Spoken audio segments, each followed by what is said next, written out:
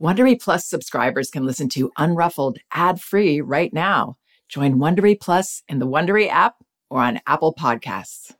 There's nothing like being totally engrossed in a good mystery or thriller. Audible has thousands of immersive audiobook titles to spark your imagination and get your heart thumping. Since it's summer, you might want to check out The Vacation Rental. Very well told and very unsettling. You won't want to turn it off. And since this is a parenting podcast, I should also mention that audiobooks are a wonderfully enriching experience for children because they aren't passive entertainment like other kids' media. They engage your child's imagination and can nurture both listening and language skills. As an Audible member, you can choose one title a month to keep from their entire catalog, including the latest bestsellers and new releases. New members can try Audible for free for 30 days. Visit audible.com/unruffled or text unruffled to 500-500 to try Audible free for 30 days. That's audible.com/unruffled or text unruffled to 500-500 today. You can count on T-Mobile to help keep you connected. After investing billions to light up their network from big cities to small towns, T-Mobile is America's largest 5G network. Plus, when you switch to T-Mobile, families and small businesses can save up to 20% versus Verizon and AT&T. Visit your neighborhood store or T-Mobile.com to switch. Plan savings with T-Mobile, third line free on essentials via monthly bill credits versus comparable available plans. Plan features may vary. Credits stop if you cancel or change plans. Hi, this is Janet Lansbury, and in this episode of Unruffled, I'm going to respond to a question from a mom whose efforts to establish limits with her 10-month-old are not really having the desired effect, to say the least. It's really all about her tone. So in this episode, I'm going to try to help this mom and others figure out how to nail the tone. Before I begin, just a quick reminder that both of my books are available on audio at audible.com and in paperback and ebook at Amazon, Barnes & Noble, and apple.com. So here's the note Lauren wrote to me. Hi, Janet. I've been practicing Rye with my 10-month-old on a regular basis. I've also been setting limits with the definitive tone you suggest. But recently he's been laughing when I say no, especially when he pulls my hair. I say no very sternly and he starts giggling. Any suggestions? Okay, so first of all, I feel a bit remiss in that I might not have been clear in my writing. I think the words that I use often are confident and firm, and I've noticed that people misinterpret that a bit for stern. Stern as in a furrowed brow and very serious expression, something a bit more forced than I'm trying to suggest. So I'm sorry if I've given that impression. And let's think for a minute why we would be stern in a situation like this. We've got a 10-month-old baby. He's flapping his arms at us and pulling our hair. All of these are just, experiments at this age. They do become more deliberate as children get older, for sure. But at this point, it's a little experiment. And then he's got a stern response. Now, stern is usually one of two things. It's either that we are trying to make a point and trying to make an expression that will teach our child the right lesson. I think my acting teacher would have called that, I don't know if he used the word bad acting, but he would call that acting. You're acting. And your audience knows when you're acting. Instead, really embody the role. And in this case, that would be embody your role as this much bigger, stronger, more mature leader in your child's life. If we're that person and we're seeing a tiny child waving their arms at us, we're not going to need to be stern. We're just going to need to stop our child. No, I don't want you to do that. I won't let you hit. I'm going to stop you. I see you really feel like hitting. And our subtext might be, don't worry, I'm always going to stop you when you do these little crazy impulsive things. So that's one reason we might be stern. Another reason is that we are legitimately angry, and that's not going to help us either. Being angry It's going to happen sometimes, of course. I mean, we're human and we're going to have days where we get to the end of our rope. But being angry on a regular basis with our children is going to create more issues because it doesn't help them to feel safe and comfortable in our leadership. It's scary. It's scary to have an angry parent.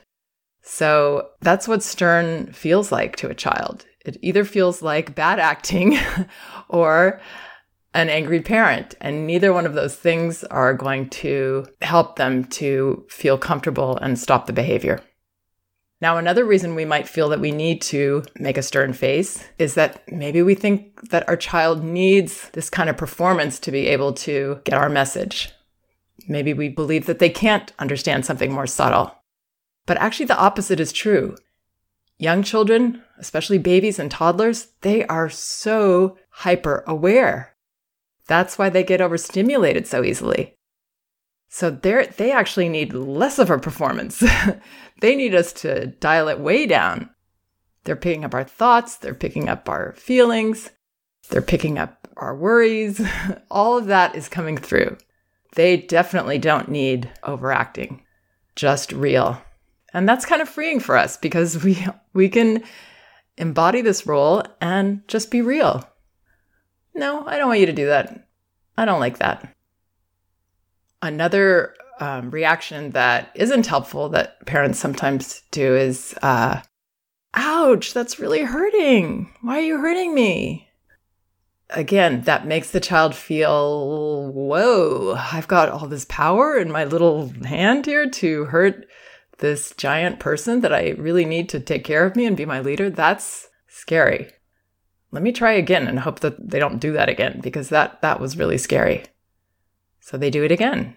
And then they might even get hooked into a kind of, negative attention, or they might feel guilty. I mean, oftentimes when we are vulnerable, again, once in a while, we're going to be vulnerable. We're going to be human. We're going to be angry. But if that's the norm, then children are going to feel guilty.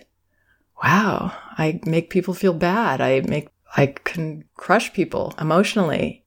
I must be a really bad guy, or, I'm responsible for everybody's feelings. All these things that we don't want to saddle on a tiny child. So whether it's our child hitting us, pulling our hair, kicking us, anything they might do, understand that it's, first of all, that it's normal behavior, expected behavior, nothing to worry about, nothing to feel threatened by. Stop your child doing the least possible thing you need to do. So not overreacting. Now I'm going to put you down and walk into the other room because I can't handle you. Of course I can handle you. All I have to do is hold your wrists and just keep you from hitting me, or just put my hand in front. Or maybe if you are in my arms, then I would need to put you down so that my hands could be free to stop you. So I'm going to put you down. Magda Gerber used to say, when you say no, have your body language and tone reflect no as well. But again, that's not overdoing it with a stern face or a stern attitude. That could be saying, no, I'm not doing that, which is different from, we can't do that, okay? That's not a confident response. What I'm going to be doing more of in the future is, instead of saying firm, I'm going to say maybe the 3 C's: certain, comfortable, confident. Because when I'm certain, I don't have to push it. I don't have to sell you. I don't have to show you how certain I am. I'm certain. No, that's it. My answer is no, and I'm not changing that. I'm certain. And I'm really comfortable. I'm so comfortable that if you say, come on, please, or ask me 50 times, or start screaming, yeah, you're not happy with my choice. You're not happy at all. I can say it like that. I'm not afraid to talk about how much you disagree. That's how comfortable I am. So that's the point we want to get to with everything. I'm really comfortable. And to be comfortable, I think for most of us as parents, we want to please our kids, obviously. I mean, that's one of the reasons we became parents. We want to make our kids really happy. It's really important to know that we can always change our minds comfortably, with certainty, with confidence. Those 3 C's, we can always change our mind. So don't be afraid that you're going to make the wrong choice and then be stuck with it. Just be certain. Go with it. You're not going to make that many wrong choices.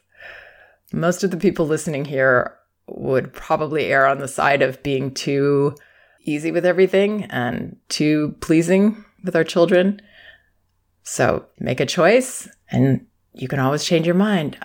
You know what? I was thinking about it and actually it's fine with me if you want to have grapes before dinner. I thought about it and I made a mistake saying no. Sorry about that. So we always have that freedom.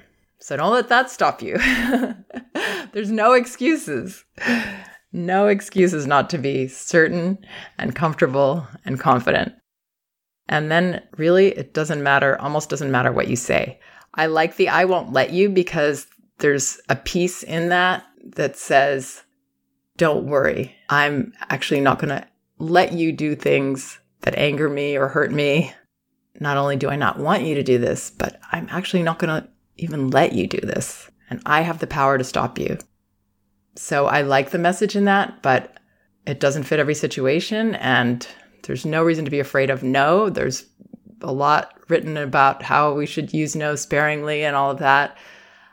I believe in using limits sparingly in the sense that we give our child a lot of freedom in a safe play space, things like that, where we don't have to say, no, don't do this, don't do that, you can't do that, you can't touch this. So I believe our environment should be conducive to less no's and less limits, but we're not afraid of saying no. That's not a bad word to say. I hope this is helpful, and I hope it makes sense and maybe sheds a little light on this subject. If you like what you heard, please check out my other podcasts, and both of my books, again, are available on audio at audible.com. Thanks so much for listening, and remember, we can do this. If you like Unruffled, you can listen ad-free right now by joining Wondery Plus in the Wondery app or on Apple Podcasts. Prime members can listen ad-free on Amazon Music. Before you go, tell us about yourself by filling out a short survey at Wondery.com/survey.